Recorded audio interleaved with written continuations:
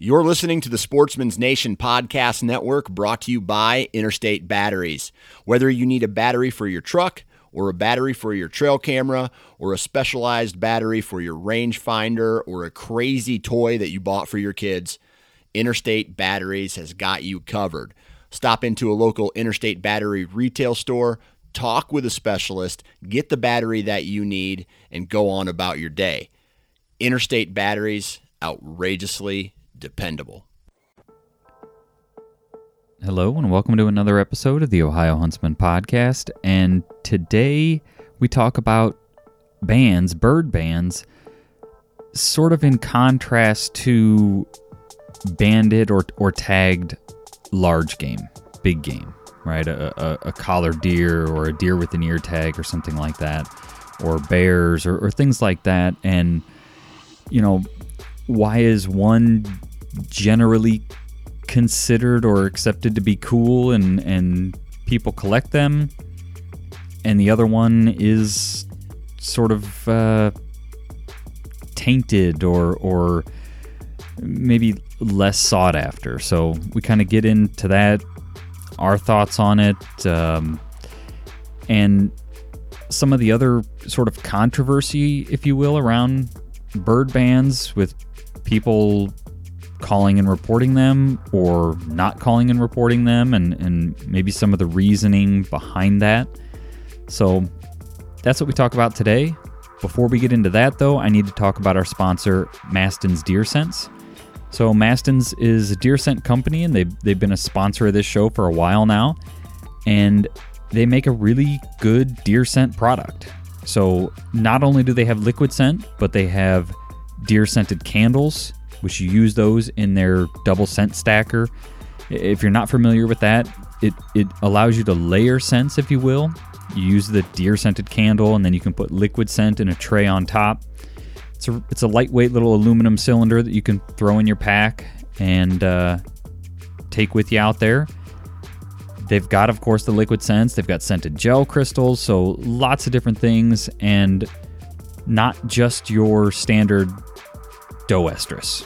They've got a cover scent that they call Smell Like a Deer. They've got one that they call Buck Reaper. So a lot of interesting scents with some combination scents. So it's like the Buck Reaper, for example, uses scents from a couple different glands on a deer and is combined to make one scent. So a lot of cool stuff, and like I said, good product, good prices, good people. So check them out, mastinsdeerscents.com, or go to ohiohuntsman.com/sponsors, and you can find all of our sponsor information there. Now, let's get into the topic for this week. Welcome to the Ohio Huntsman Podcast, where three brothers, Jason, Jacob, and Jeff, discuss all things hunting in Ohio. Our goal is to be your source for accurate and reliable hunting news and conservation issues in the great state of Ohio, as well as some fun and interesting conversations along the way. This is the Ohio Huntsman Podcast.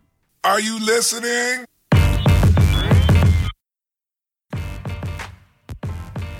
All right, so we're going to talk about banding today. We've done an episode in the past on banding with the ODNR, but today we're going to kind of dig into, I don't want to say the other side, but like sort of where our feelings, or maybe not our feelings, but where people's feelings on bands come from. Some bands, in the hunting world are considered cool, we're thinking duck bands and things.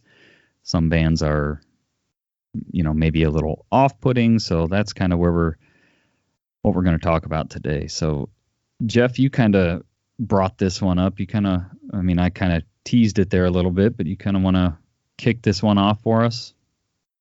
Yeah. I'm looking to get into waterfowl hunting this year, and kind of one of the things that intrigued me the most about waterfowl hunting was the whole banding process. That, how much of a role hunters play in the conservation of the species.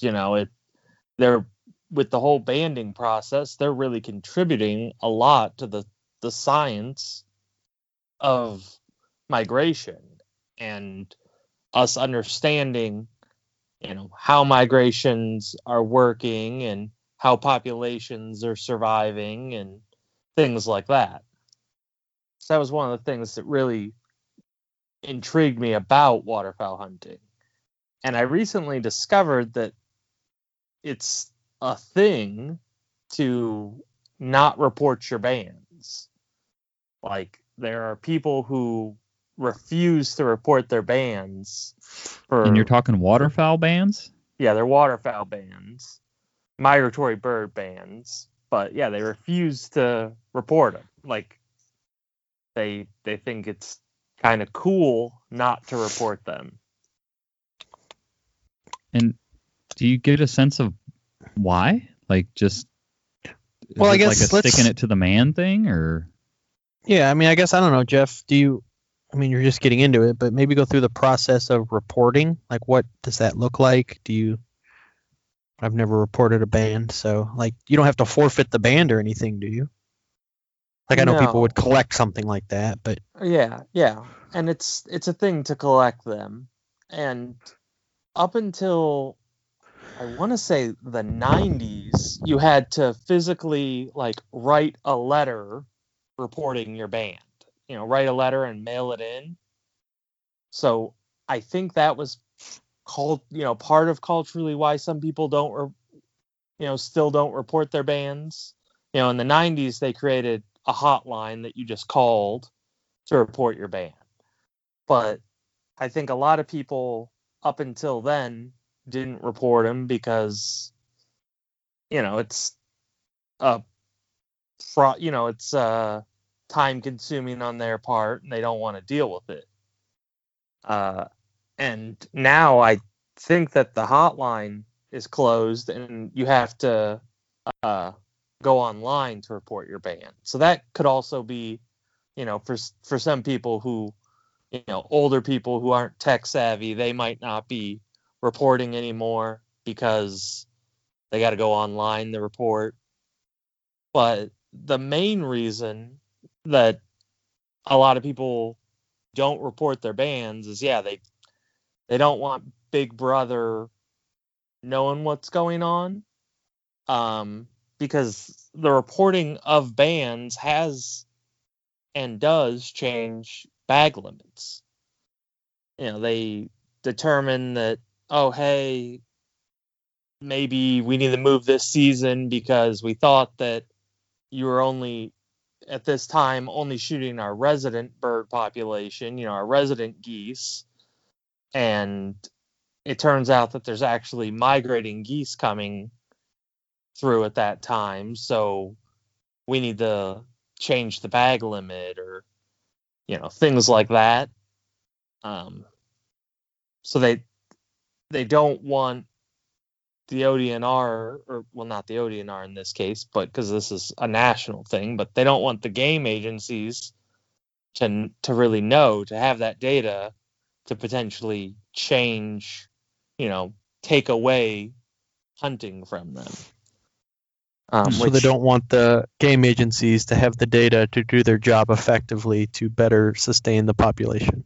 Right, exactly. So it's definitely kind of silly. Yeah. It's definitely kind of silly. Or they just don't want, Big Brother to know where I'm hunting. Like, I mean, I don't think they ask. Well, actually, I know that they don't ask for your specific coordinates, like, exactly where you're at. They ask for like the nearest town.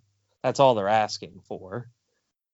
No, because that's what I was going to ask. It's like, are people worried about like giving up their hunting spot because they've got to, tell where exactly they got this band, or they shot this bird that had this band? But yeah, I mean, potentially they could be worried about giving up their hunting area.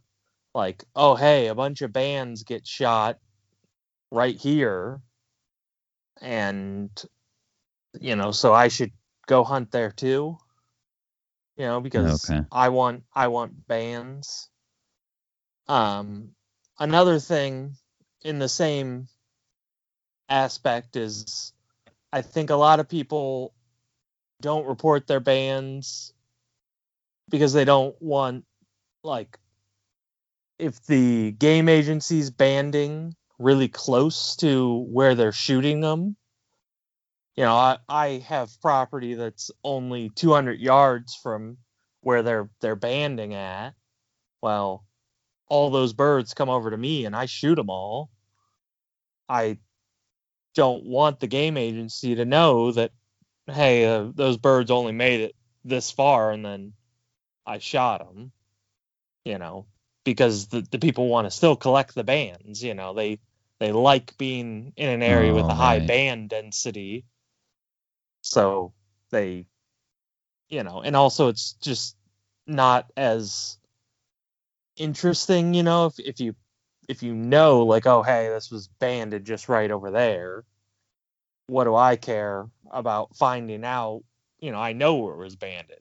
So it's not interesting to me to report this. Yeah, because that's one of the draws too, right? Is when you report it, you get some information from that band, where the bird Right. was banded and that kind of thing. Right, where it was banded, its age at banding, and then they give you like a certificate of appreciation for reporting your band. Okay. So I guess, is that public information? Can you look up all the bands that are harvested every year and where they're harvested? Like, you know what I mean? Where do you access that? Like, if people are worried about giving up their location, so to speak. Or, Yeah, a lot of bands are shot here on this lake or whatever. Like, can you get that information? Can you look up and see how many bands are killed and what bands and how old the birds were? Like, is that all public, listed somewhere? I don't think it's readily accessible, but I think you can make an information request to the bird banding laboratory to get information, or even make a request because the bird banding laboratory is going to send a report to your state game agency. You can make a request to your state game agency for those reports. Right. Okay. So I don't believe it's readily accessible. I have never seen anything like that. I've seen like articles written where, like, it kind of shows roughly like, oh, birds banded in Ohio were harvested, and then like it shows a map, Right. with dots on it. But I've never seen anything where it's like, we banded this many birds at this location and they were shot at this location, and I can narrow right down into the town it was shot in. It's like, just a dot on a map that, could be anywhere within a 50-mile radius. Right. So I don't think it's a real justifiable fear, like not wanting to give up your spot. But I mean, I think you could get that information if you went looking for it and did the legwork. I could see. I think if your motivation is to not report them because you don't want the game agencies to have the data to make sound management decisions, I can't get on that logic train. It just seems bass backwards to me. But if you're worried about giving up your hunting spots, I could see, right, people are real protective of that stuff. But I don't know. It just, especially, Yeah. For me, being, growing up in technology, like getting online, being easy enough where I just got to go online and report it real quick. Like, why not? Yeah. Another thing that I think potentially they kind of shot themselves in the foot with was reward bans. They some states, I think, still do. They still offer a reward for reporting the band, Oh, you know, a okay. cash reward. And I've seen people say, like, well, if they want the data that bad, like, they need to make a reward band. You know, I want the $5, the $10, the $50, whatever. You know, you want the data, you got to give me something. Were they really paying? Or were some people really paying $50 for a band? Yeah, I think I've seen $100 bands. You know, like people have on like their lanyard, like online, $100 bands. I don't know how long ago that those were taking place, or what kind of birds, or what states were doing that. I don't think Ohio ever offered any reward bands, but yeah. That's wild. And I think a lot of the reasons for reward bands was, I mean, one, they really wanted to see where, you know, they really wanted that specific data, but also they wanted to see, like, do reward bands increase reporting? You know, what and how much do we have to pay to get, you know, to increase the reporting to the appropriate level? Right. You know, or the level we want it. It was a little study in economics. Right. But I can definitely see how that sets a precedent. Right. If you were used to getting paid for band reporting and then they take it away, it was like, well, forget it. You know, I'm not going to give it to you for free. Right. Yeah. Right. Well, and it, like Jeff said, it's kind of one of those, if you put the idea that you can get paid for that information and now you're not going to pay me for it, I'll just withhold it until you want to pay, and then I'll give it to you. Because there's that option. You know, at some point you paid for this, so right. That's an option somewhere in there, you know, back in your archives. That's allowed, so I'm not giving it up until you bring that back. Yeah. And they probably never will, or may never will, but I could see that definitely playing a role. Yeah, because I've also heard about people who shoot waterfowl that have GPS trackers on them, and, you know, which is for even more precise study of, you know, where that bird's going. Yeah. And those people saying, like, okay, I shot your bird with this GPS tracker on it. What do I get? Like, why should I give you it back? Right. You know, like, it's nice of you to have done this, but you want your equipment back. It was on my bird.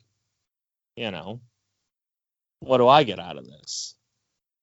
Yeah, that gets into a weird, right? Because there's definitely money there involved in, you know, some of these GPS collars and things, and, you know, whether it's grant money that was spent on that, or, you know, however it was funded, there was money spent on those, and they can be reused, and right, you know, and I'm sure they want those back, and yeah, and I would think legally it's probably still their property, but, you know, who's going to have the police show up at my door to get the GPS collar back, or whatever, the GPS?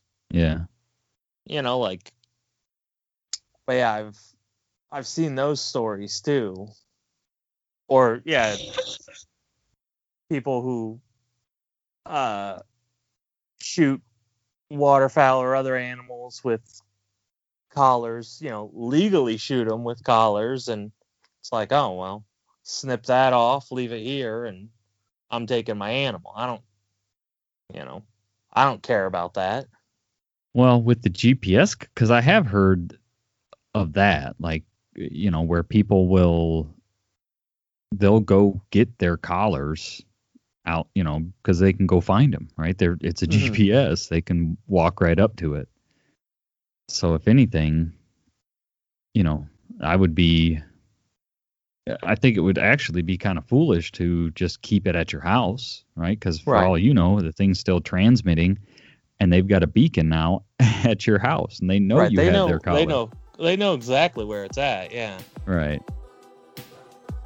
If you're looking for deer feed this fall to either attract deer to your hunting stand or just get them in front of your camera to take inventory, see what's in the area, I encourage you to check out Monster Whitetail Grub.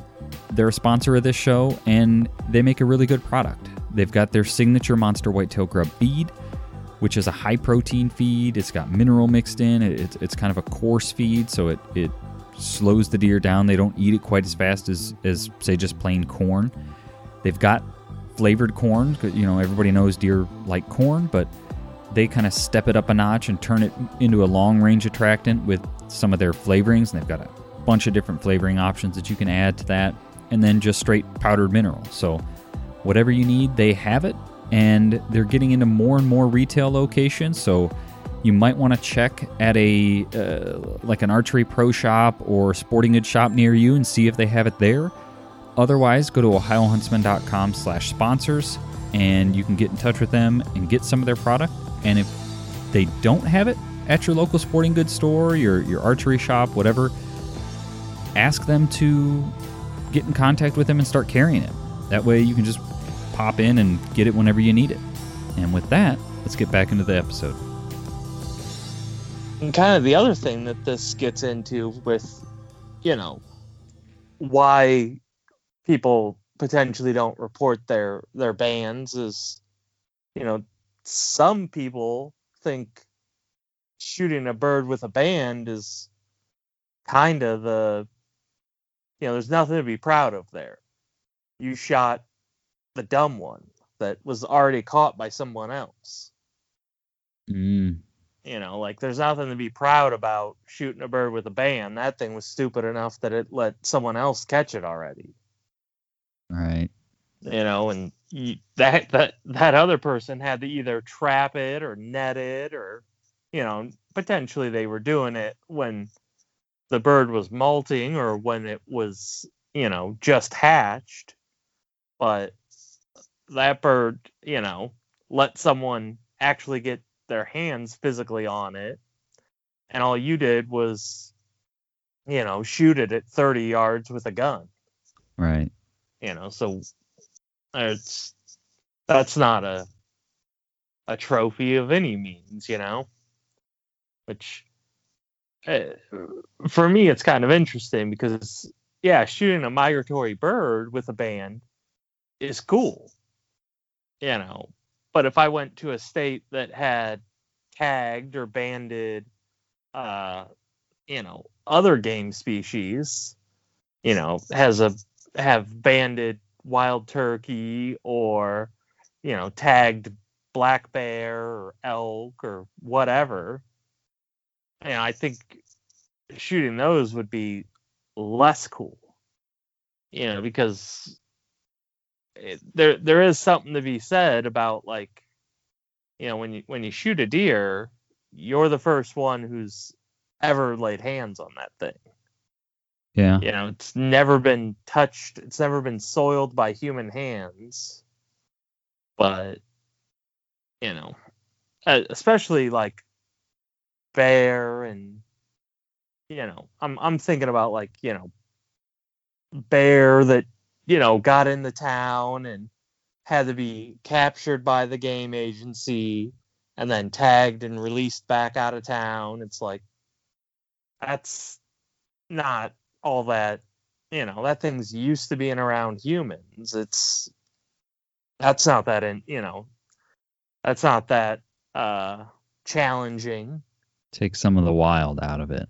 Yeah. It's like I shot someone's pet bear, basically. Dumpster diving bear. Yeah. Yeah, and I can definitely see that.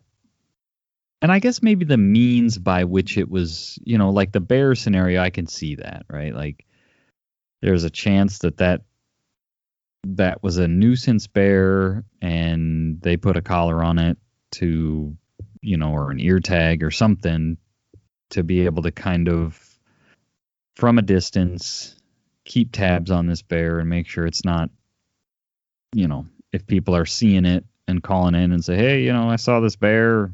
It had tag 3, 4, 5 in its ear, yeah, I could see how that's like that bear is, I don't know, tainted, if you will. Unless it's, because then you get into this argument. I would bet it's a tainted bear until it becomes a giant bear. Then I think the taintedness goes out the window for a lot of people. And it's just a giant bear. I don't care that it has an ear tag. Right. Absolutely. I mean, it's just like these city bucks, that you see people shoot that, are really easy to identify. And, it's like, oh, in the city, we have this huge buck, and then someone shoots it, and everybody online's like, oh yeah, that's, they know exactly what deer that is. I think last year, the year before, some guy shot a city buck, and it was so recognizable. Enough people had seen this buck in the city that they knew that this guy poached that deer, because there was no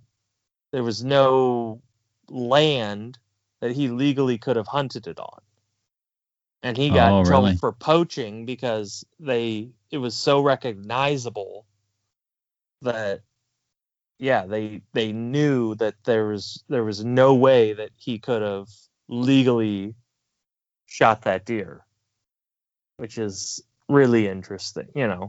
That's when a lot of people are seeing that thing, is when, without any tag or anything, someone was able to say, yeah, that's,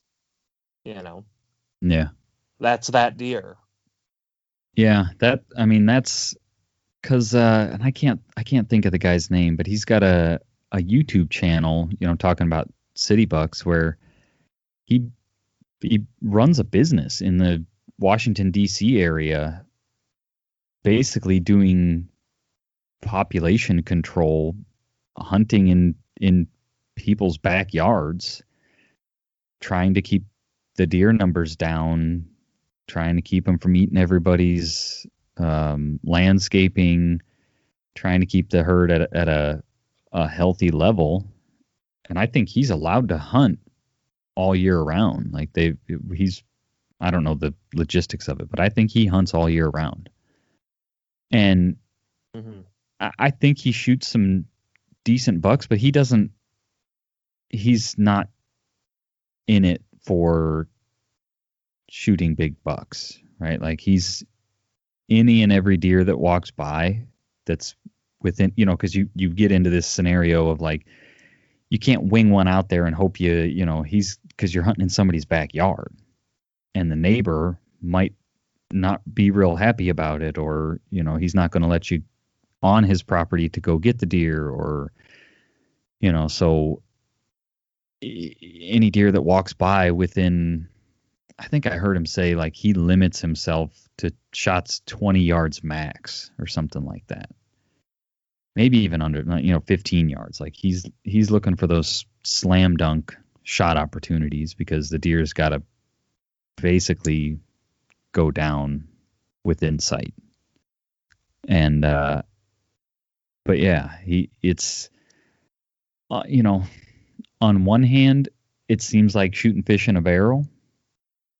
But on the other hand, he'll talk. I've never done it. I have no experience with it. So, take my opinion with a grain of salt. But, he talks about, like, the deer know, they've learned, they've adapted. If you're playing in the backyard, they're not worried about you. But when you step into the woods, all of a sudden they're, hey, easy, and they're gone. And they can kind of, I would think that human scent would not be as, unless of course they come across a scent trail in the woods or something where they almost never encounter like a strong scent, but I would think getting away with a little bit of scent, not having to be as super cautious with your wind direction because they're just so used to being around human scent.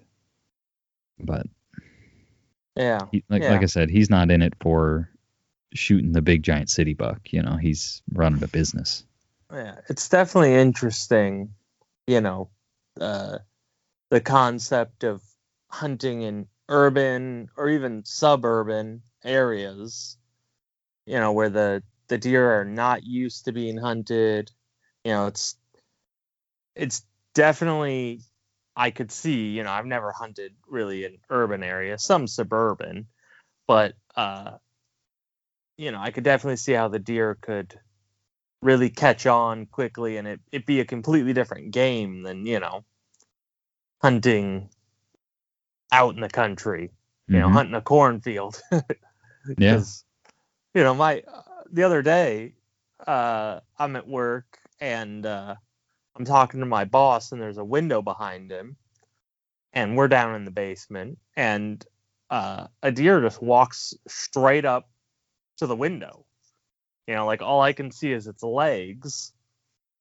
I am like, pointing at it like, holy cow. And he turns around all quick thinking, there's something exciting to see. And it's just a deer standing there. And he's like, what? Like, you're a hunter. You've never seen a deer before? And it's like, well, I've never seen a deer walk up to a window and look inside at, Right. But, and then he was and you work in the city. Right. And then he was talking about how much, deer are a pain around there because he only lives like a mile away. And he's talking about how much of a pain they are. And he lives suburban, it's a mixture of woods and houses. And it's like, well, I can take care of that for you. Or, I was gonna say, Shimon, like, I know a guy.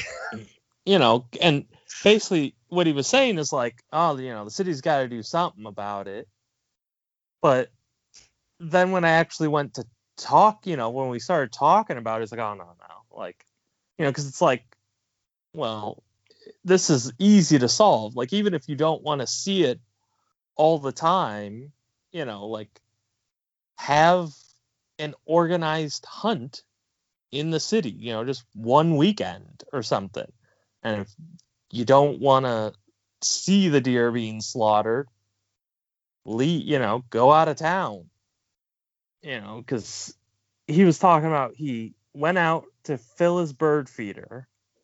He filled his bird feeder, walked around his house, like to his garage. And when he got to his garage, there was a doe and two fawns that like met him there, like right at the garage.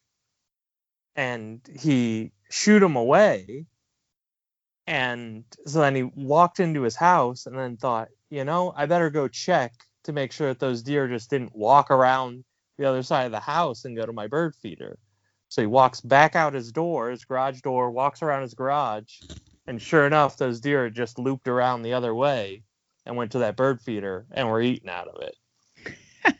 So they were coming. The dinner bell was rang. They heard him dump the bird seed in there, and were coming to eat it. And it's like, yeah, those deer would rather, those deer would rather starve in the city than to have the chance of being hunted, in the suburbs, basically. Because, the things he talks about them eating, it's like, yeah, if those deer had food, they wouldn't be eating that at all.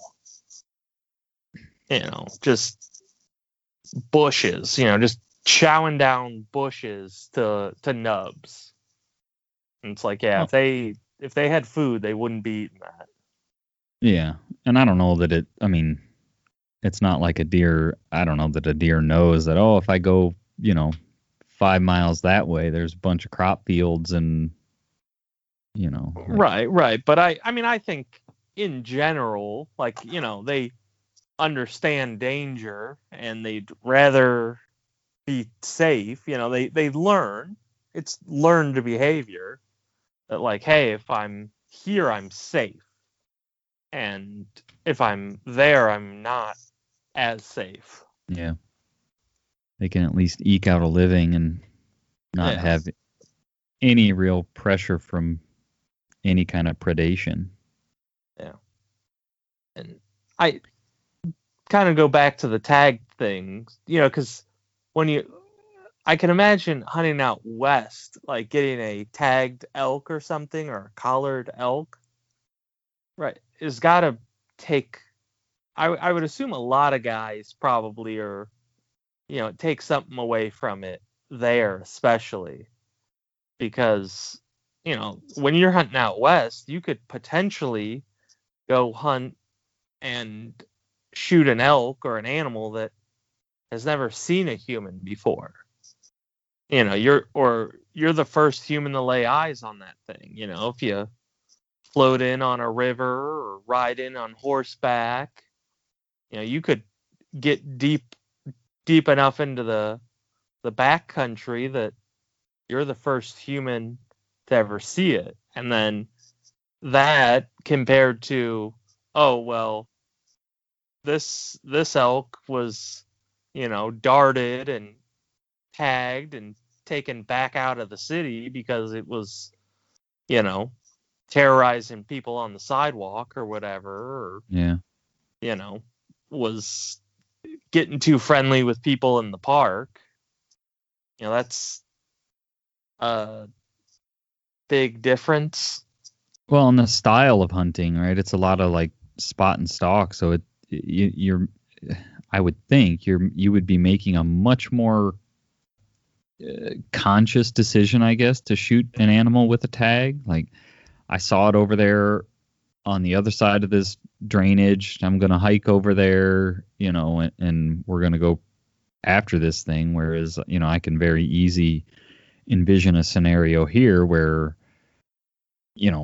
somebody bumps a deer, the neighbor bumps a deer, it runs under your stand, stops for a second. Oh my gosh, there's a deer. Oh, it's got antlers. Bang. And then you like, oh, it's got an ear tag, or, like you could almost not even notice, right? Because you're you're not looking at the ears or you're looking at the vitals. And and that kind of maybe have something to kind of do with the culture of, like small game tags being cool, large game tags, maybe not necessarily being as cool. Is, when you shoot a dove, especially, like, you have no idea if that thing's got a band on it. Right. You shoot a bear or an elk, that's got a collar on it. Like, you're a lot of times pretty aware, Yeah. I mean, like your scenario, it can happen fast and you don't know, but it's a lot easier to tell. It's not an added bonus. You typically know before you pull the trigger that this thing, you're making a conscious decision that this thing's collared or tagged or whatever, and I want to shoot it. Yeah. You're not shooting something and then getting the added bonus of, oh, hey, this thing's got a tag on it, which I could see. But one thing I thought was funny is I've heard Steve Rinella talk about shooting tagged or collared big game before, and the way he describes it, he's like, that's not something I'd ever want to do, because he refers to it as, just getting someone else's sloppy seconds. And, because he's pretty big on, like, the spirituality of it, if you will. Like, I'm the first person to lay hands on this animal, and, well, the thing's got a tag, or, you might not even be, you might be 5'10" in line, because especially like a bear, I don't know with an elk, but I've seen on TV, people darting bears, and that requires a crew of people, because typically they trank this thing, and then they gotta carry it and Right. Yeah. tag it, and veterinarians gotta make sure that it's still breathing and monitor it. So you might not even be close to the first person to lay hands on it. Right. Yeah. I think Jason's thought though of that matters until it gets really big. If it was really big, I don't think people would care. Yeah. Until it gets really Absolutely. big, and then people will forget about the collar. Yeah. Oh, well, but I guess here's the other question. So you shoot this giant deer, bear, whatever, that's tagged or collared. Do you take the tag out, if you get it mounted? Or do you leave the tag in it? Because I feel like you're lying, basically, if you take the tag out. You know what I mean? It's really, if you do anything to the animal that it didn't already have, when you harvested it, you're lying. That's no longer a representation of the animal you shot. That's just some random piece of artwork, basically. So 2 points here. One, I would venture to say, I don't know. I guess it's part of the story, so I would probably leave it on because I think of a mount as a story piece. You know what I mean? You mount an animal because you want to relive the hunt, relive the story, tell people about the story of the hunt, or whatever. It has some meaning to you, typically. So I would say probably leave it on, but I don't know. That's point one, I guess. But point two, when you said if you do anything to the animal, so, and this is kind of a stretch, but so say you harvest a deer, and then while it's running around crazy or whatever, it runs into a tree and breaks its antler. So you can't glue that back together? Well, I guess that, but I guess from the point that you shot it, that's, and this is kind of my ethics. The point that you shot it, that's where you gotta. That's the picture? Yeah, that's the picture. Because, I've heard of, people shooting bucks and muzzleloader. Right, and their antlers fall off as they hit the ground. Yeah. And it's like, well, that probably, you can put those back on, or it runs crazy and scratches itself up. But I would go as far to say, like, if someone else shot that deer already, that buck already, put a hole through its neck or whatever, because I'm thinking about a shoulder mount, but like it's a non-fatal wound, and then it, comes by you, I say that, that's got to be there. You got to capture that as best as possible. Yeah, I would agree because, like I said, the way I view it is I view it as a story. Right. And that's part of the story. Right. That's part of the animal you harvest, the history, the story. That's part of that deer's story, is that it was shot once before and it lived. Like, that's part of it. Yeah, a good example would be you had a deer that on camera a few years ago that you had for a few years on camera that you called slit ear because it had a cut in its ear. Yeah. I know people that would have the taxidermist fix that, make that a full ear. No. And that's I've heard of a lot of people like having the taxidermist fix blemishes on the animal, and it's like, no, that's not right. Like, you harvested that thing and it looked this way, and that's how it should look. Yeah. So I guess I'm saying is if you do shoot an animal, big game animal with an ear tag or a collar, I mean, the collar they're going to want back, but maybe you try to get a replica or something, because I think you, I don't want to say have to, but it should be an unwritten rule that if you shoot one with an ear tag or a collar, you got to mount it with it. My takeaway from this is, before you have any taxidermy done, check with Jeff and make sure that whatever you got planned tells the story accurately. Yeah. I mean, yeah. I've heard stories, and it's like, that's not right, Yeah. And I get that people have different, I don't know, ideas of what they want. Some people want that buck on the wall and they want it looking perfect, like a perfect specimen of, what that species should look like, I guess. But for me, it's, I want a representation of the deer I shot.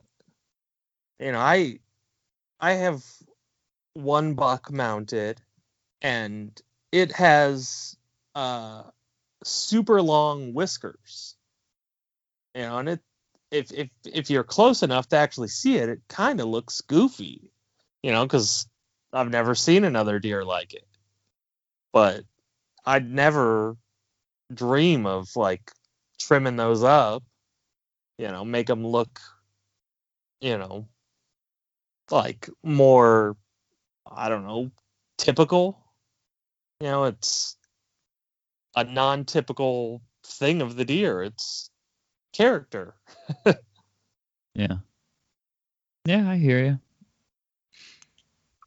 Well, it's definitely an interesting topic, right? Like these sort of things that we as people, we as hunters have, like you said, bird bands are cool. Ear tagged deer or bear or something, or maybe less cool. They're somehow tainted in a way. When you just look at the facts, if you will, right? It's the same thing, right? The animal was captured and a tag, human hands were put on it and it had a tag put on it. But we've sort of decided that, banded doves or banded ducks or whatever are cool. There's something to collect. Banded, like you said, kind of big game stuff is like, I don't know. It's kind of lost some of its luster or something. Yeah. I would think there's very few people that would argue that banded birds, migratory birds, aren't cool, But I would say that there's at least a 50-50 split with big game animals. Right, yeah. Well, anything else you guys want to touch on this one? I don't think so. Nothing. No. That about covers it for me. Okay. Well, this was a good one, and hopefully everybody is getting ready and excited for fall, for seasons to open up. We are close. With that, we'll shut it off. That's it for this week. Hopefully there was, something maybe thought-provoking or interesting in there for you. I know that was kind of what it was for me, just sort of, playing around with psychology and the reason we think some things are cool and other things maybe not so much. And, it's kind of always a fun and interesting mental exercise, if you will. So that's going to be it, though, for this week. Hopefully you guys are getting ready for deer season. We've got dove season open, squirrel season open. things are going to be opening up more and more, so hopefully you're getting out and enjoying the woods and water this fall and having some success. And with that, I just, as always, want to thank you all for listening. Thank you for sharing and subscribing. That means the most to us. We really appreciate that. And I also want to thank you all for the questions we've been getting. You guys have been sending us questions on our website, which is sometimes a fun and interesting challenge trying to find answers to the questions. So keep doing that. Keep, tagging us in stuff online. If you have a good day out in the woods, tag us. We want to see that stuff. So with that, I will let you all go, and we'll talk to you next week. Thanks for listening.